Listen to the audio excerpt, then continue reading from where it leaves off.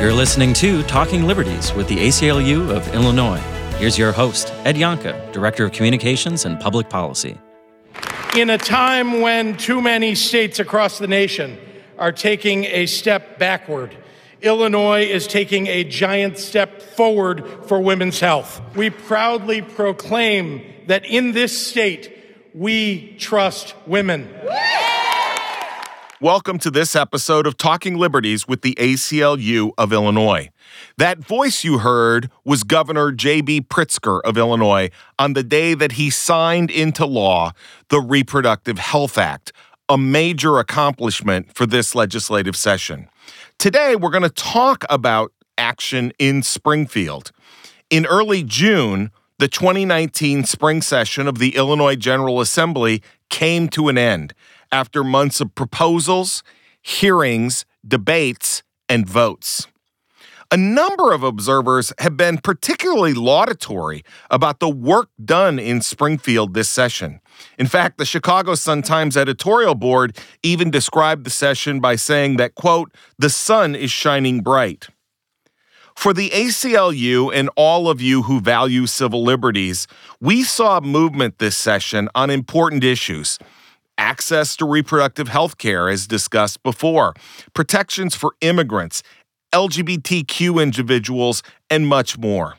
It was, to say the least, a very good year for our issues in Springfield, where, unlike Washington, D.C., we saw positive movement forward to protect the rights of individuals all across our state. Our guest for this episode is Kadeen Bennett, the Director of Advocacy and Intergovernmental Affairs for the ACLU of Illinois. Kadeen is a veteran advocate in Springfield and has been recognized for her work on a range of civil liberties issues. Kadeen, welcome to Talking Liberties. Thank you so much, Ed. So let's start with a little bit of basics, okay? What is the process in Springfield? How does the legislature work? How's it organized? And how does a bill become law? Well, I'm sorry I don't have schoolhouse rock music, but hopefully folks can follow along. So basically, for affirmative pieces of legislation and our bills, we decide what chamber it's going to start in. It could start in the Senate or the House, or it could actually start in both chambers if we're so inclined. So let's say we're starting in the House. A bill is introduced. We draft the bill. We send it to this place called the Legislative Reference Bureau, LRB. They put it into bill language. We have our sponsors pick it up. They file it. And then you go to this website called www.ilga.gov, ILGA, and you type in the number, and then you'll see that legislation pop up. So once it's filed, it gets assigned to rules, and a group of legislators meet to decide which committee it goes to. There are tons and tons of committees. And then once it's in committee, there is a vote to get it out of committee. We usually call our bills when we know we have the votes to get that done. Right. Once it's out of committee, it goes to the floor, and then it has to be read for 3 times before it's voted on. And that's an opportunity if we need to make amendments. We go back to committee, and then it goes back to the floor again. It gets out of the House. We need 60 votes to get it out of the House, 71 if it's something that requires a super majority or a constitutional related issue. It goes to the second chamber, in this case the Senate. The same process happens. Instead of rules, it goes to assignments. It goes to a committee. It's read 3 times, and then it goes to the governor's desk. The only time that changes is if in the Senate we have to make an amendment. Then it goes back to the House for a concurrence vote, and then goes to the governor's desk, and the governor can either sign the bill, do nothing, and the bill automatically becomes law, or they could do a veto of some kind. Wow. So I think one of the things is that oftentimes, for a variety of different reasons, I think sometimes people don't quite know or follow what's happening in Springfield with the same intensity that they do what's happening in Congress. But state legislatures and the legislature in Illinois really can reinforce protections for people. And we've seen that here in Illinois. The Supreme Court is getting ready to hear cases on discrimination against LGBTQ employees, and yet Illinois has a fully protective Human Rights Act. And we've seen that in a number of different areas. I guess the question generally is, for people who care about civil liberties, why should they be paying more attention to what's happening in Springfield? Yeah. Before I answer that question, I want to pull back a little bit. So as you know, I've been at the ACLU for, I guess it's going to be 11 years now. Wow. And I started when I was 10, so I'm just 21. And one of the things when I was deciding to go from litigation to legislation, our legal director at the time talked about the importance of the legislative work, where as we get blocked from going to courts or things are difficult, the legislative arena is becoming more and more important as a tool to utilize. And I think after Trump especially, but even before then, I think there's been more of a focus on what's happening at the state level. Right. In part because for a while it's felt like Congress can't really do anything. There's just so much like partisanship. There is so much distrust of each other. And while we see a little bit of that in Springfield, now and more states are really becoming the place where folks are able to protect the civil liberties that we think are really important. So what happens in Springfield actually affects the lives of people in Illinois way more than what happens at the federal level. So some of the legislation that we've pushed for this session in particular, especially around reproductive rights, that was because we were worried about what was happening at the federal level. We wanted to make sure that Illinois was protected. And the best way to do that was to pass something in our state general assembly. And when we had legislators from Georgia come to talk about, hey, Illinois, we really need you to do this because we can't do it in our state legislature. It really, for me, emphasized the importance of state work. And I do wish more people paid attention to it because you actually can make a difference. There are some races that happened in the last elective cycle where somebody won, I think, by like 3 votes or 100 votes. So what your legislators are doing, the more you pay attention, the better a result it can have from a civil liberties perspective. Yeah, and it does. It becomes such a backstop. And there's been all this focus, for example, on what's happening in the courts, what's happening in the Supreme Court, all of the judicial nominations that the Trump administration is pushing through the Senate to put in lifetime appointments. This work becomes such a critical backstop to what's happening at that level. And it's also a place where we can have affirmative protections before we even realize that those protections are needed. So one example before my time was in, we have this Biometric Information Privacy Act, and that was something that was drafted by a former colleague of ours. And he realized privacy protection in an internet age, information about your biometrics, that your fingerprint, your iris scan, these are things that are super important to be protected, and drafted a piece of legislation. I think the story I heard is that most people didn't understand what the bill did. And now that law, which is the first of its kind, the only law with that level of strength, is something that Facebook has been spending millions of dollars trying to challenge both in the courts, but also trying to block in other states and also trying to erode here in Illinois. So it's a response to things we're seeing at the federal level, but it's also a way to establish a basic level of protection where most people may not know it's necessary. That is such a great example, I think, to the importance of this work and the importance it can play, because we're, 10 years after the Biometric Information Protection Act passed. Yeah. And people are, in some ways, are just now beginning to see its real impact when you look at facial recognition technology, as you say, fingerprint scans in a variety of places and things like that. So it really does underscore the critical nature of the work. And I think it's also a space where, so if you're living in a city like Chicago, there are some things at our city level protections that exist that are great, but other states don't have, other cities and counties don't have access to that protection. Right. So I think our voting in jails bill is one example where we require that jails provide an opportunity for voting for people who are pre-trial.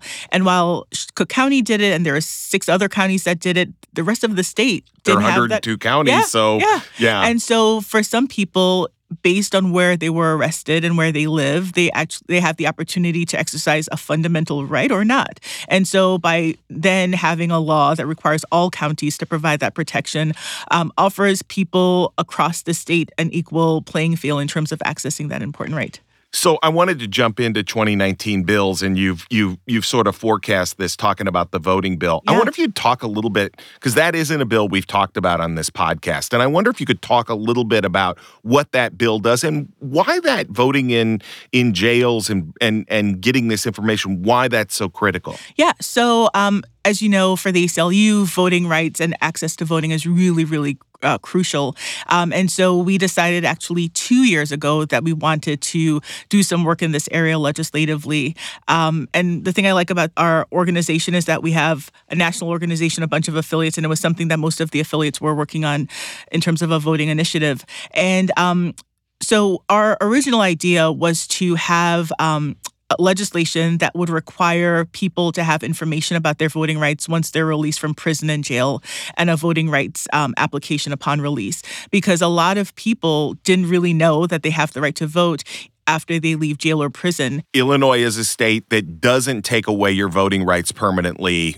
Exactly. Upon conviction. You get it back when you're released from prison. Yeah. And so we were talking to then Representative Juliana Stratton. She's now some other role, I think Lieutenant Governor or something like that. Some role like that, yes. And she made the comment that while she was getting petition signatures, she found that, people were telling her, I can't sign that petition. I've been arrested, or I've gone to jail, or I'm just returning home from prison. And so she was very interested in the issue. And then she was like, well, I've also been reading about what's happening in Cook County, an organization called Chicago Votes, and a colleague who used to work at Shriver, they've been doing work around in-person voting in Cook County Jail. And so she decided that it'd be a good idea to marry those two issues together, and we thought that was a great idea. And so what the bill says is that for counties over 3 million, so like Cook County, you have to have in-person voting, and it's something we know that they're already doing, but wanting to make sure no matter who's in charge, that will always be there. And for the rest of the county, understanding that different counties have different resources, that they would have to provide an opportunity to vote via a mail-in application of some sort. And there's some local control in terms of how exactly that happens. And we're working on implementation to make sure it's rolled out well. And then when people leave prisons or jails, IDOC, the Department of Corrections, they're going to include our one-pager about people's rights upon release and that voter registration application in their checklist of documents that people get. So when you leave jail, that would be one of the things you have access to, or prison. And then working with counties to also provide that information. One of the things that was really interesting when we were developing that one-page guide, we went to different parts of the state, including Danville Correctional Facility, to talk to people who would actually get the document to figure out what would be important to them. That must have been fascinating. It was, two things that were really interesting. One, folks, so many people didn't know they have that right. Isn't that amazing? And I remember this one person, he was actually leaving Danville that Friday. So we went on a Wednesday, and we had these draft documents. And he was like, can I take this with me? Because when I go home, I want to be able to tell my friends about it. And it made me just super excited to work for an organization like ours, where we have the ability to pass this kind of legislation, reach out to people who are impacted, and to know that people feel like a sense of excitement to vote. And the next question we get is, well, I'm glad I can vote, but who am I going to vote for? These people are corrupt. So then we have to have that conversation about exercising your right to vote, and maybe they should run for office. Right. Well, which is great. We should say that we are actually releasing this episode on the day that the governor signs the voting bill. Yes, and we're very appreciative of that, because this was a 2-year process. Right. In part because our former governor, the bill got, so I explained the process of a bill becoming a law. Yeah. I got to his desk, and he decided to do an amendatory veto, which took away the portion of giving people information about their rights upon release. The very thing the guy in Danville was excited about. Yeah. And so I feel confident in saying that the governor is going to sign the bill without an amendatory veto, and our lieutenant governor gets to see something that she worked on come to fruition. So that's pretty exciting. Is it, I just have to ask, is it typical that things can take that long, that it's a 2-year process, that it's a multi-year process? And it's something even like this, that you have to explain to people and help them understand? I've learned not to predict the length of bills. There are some bills that I thought would take this is just going to take one session, and it took 3 or 4 years. And then there's some heavy lifts like the RHA, which happened in one session. So a lot of it depends. It depends on if it's an election year. It depends on how the Democrats and Republicans feel about the issue. We've had some bills, like our privacy-related bills, where they get out and with bipartisan support, everybody votes for it. And then we have bills like even the Reproductive Health Act, which it just squeaks out. Yeah. It could take multiple years. Sometimes we get it in one session. So the Reproductive Health Act, you've mentioned that. So we actually did an episode of the podcast where we took a deeper dive on this. The bill is now passed and been signed into law by the governor. Yeah. I wonder from your perspective, why that bill was so important to move on and to do in this session. Yeah, I mean, I'm sure when I think Kelly Cassidy was here for that conversation, I think part of it was the moment we're living in now in terms of we have a president who's made clear that he does not support full access to reproductive health. We have a Congress where we're worried about what they can do to limit rights. And then we have a Supreme Court where if a case comes before them, there's a real jeopardy that Roe could fall. And even if it doesn't fall, then it could be eroded. And what that means is that we had a law in the books where if you looked at it, if you went to ILGA, like I mentioned before, and you went online to see like, what's this abortion law we have? When you read it, you'd be like, holy crap, like what are we living under? This? Like this is abortion criminal? Yeah. But thanks to the work of our litigation folks and our ED and a lot of like legal time and energy spent, a lot of those things weren't in effect. But if Roe were to be eroded, then we may have to go back to court. So the time was now to be clear that we want Illinois to be a place where folks can access full reproductive health care and have that right established in our state law. I mean, again, I go back to the folks from Georgia. They did a video for our legislators. Yeah. And one of the things like that just stuck with me is like that feeling of like, if only we could have done it, this would be so helpful because now we're in a place where we're not sure we're going to be able to have access. And for us to be able to take advantage of this moment to protect our folks in Illinois is important. And so while you have these other states rolling back protections to be able to advance it, to eliminate those laws really does become an important thing. Especially for people in those surrounding states who are coming to us for help and help, support. yeah.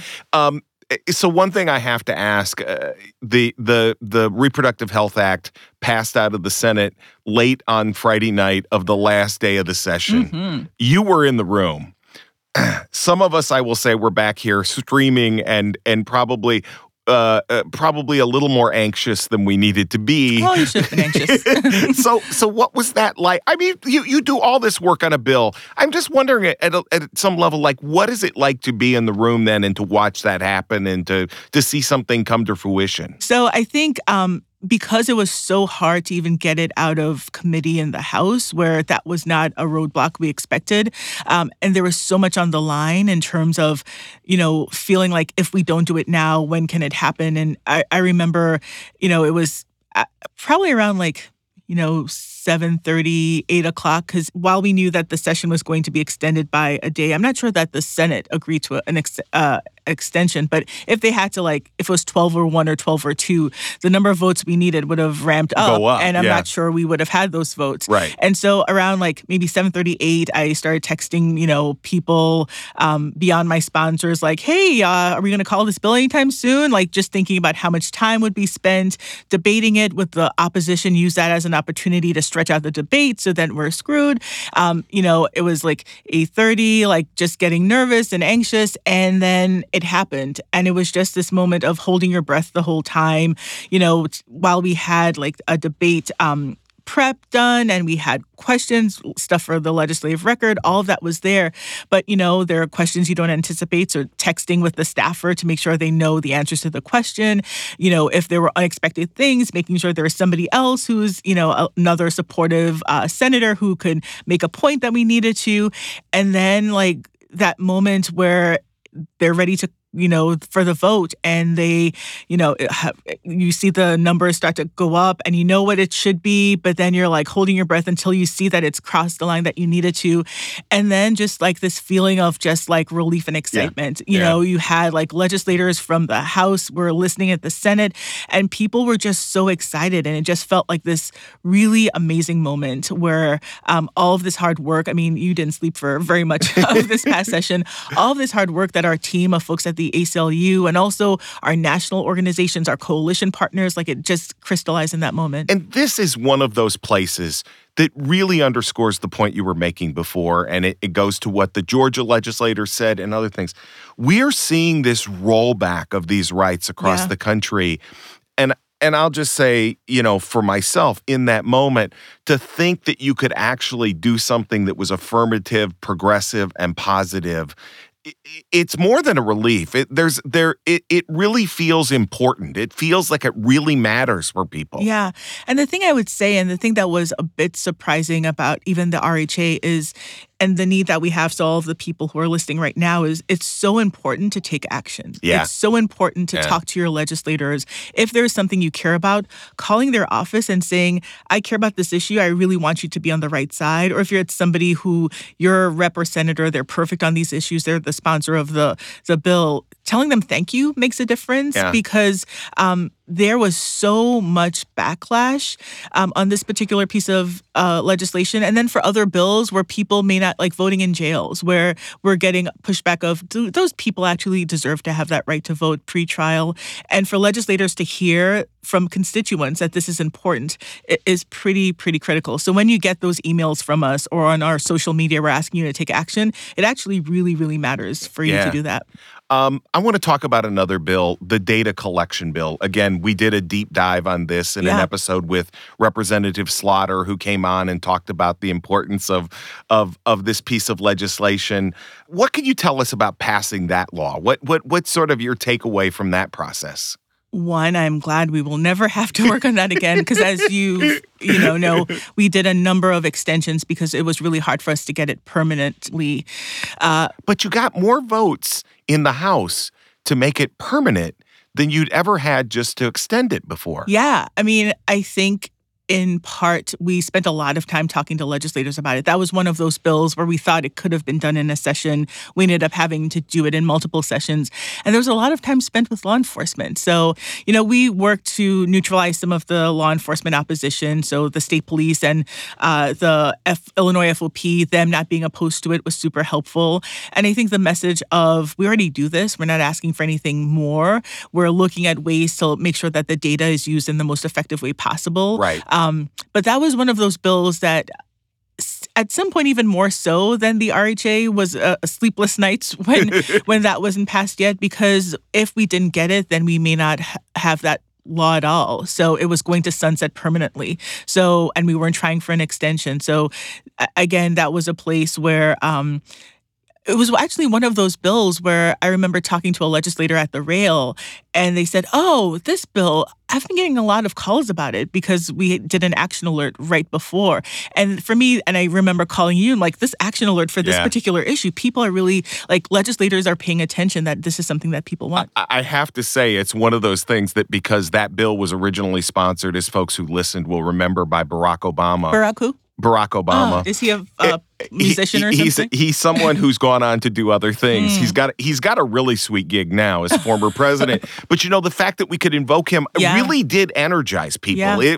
It was always amazing. I was just disappointed he didn't come down to testify at the committee hearing. Felt, he's busy, I'm sure, rude. but that just felt like, you know what, we're trying to keep your legacy alive. It wasn't for lack of trying, I'll just say, if I could just say. So the other bill I wanted to just mention from the session is there was a really important and probably underreported privacy measure that moved through this year that had to do with the Supreme Court case. I wonder if you can talk about that briefly. Yeah, and I mentioned before that there are sometimes that we do affirmative pieces of legislation that predict something that will happen, and one of them was a law that we passed a few years ago that was the Freedom from Location Tracking Law. And basically, catchy title. I know. It's really like rolls off your tongue. And that was a law that would require law enforcement to have a warrant if they wanted to get current or future location information.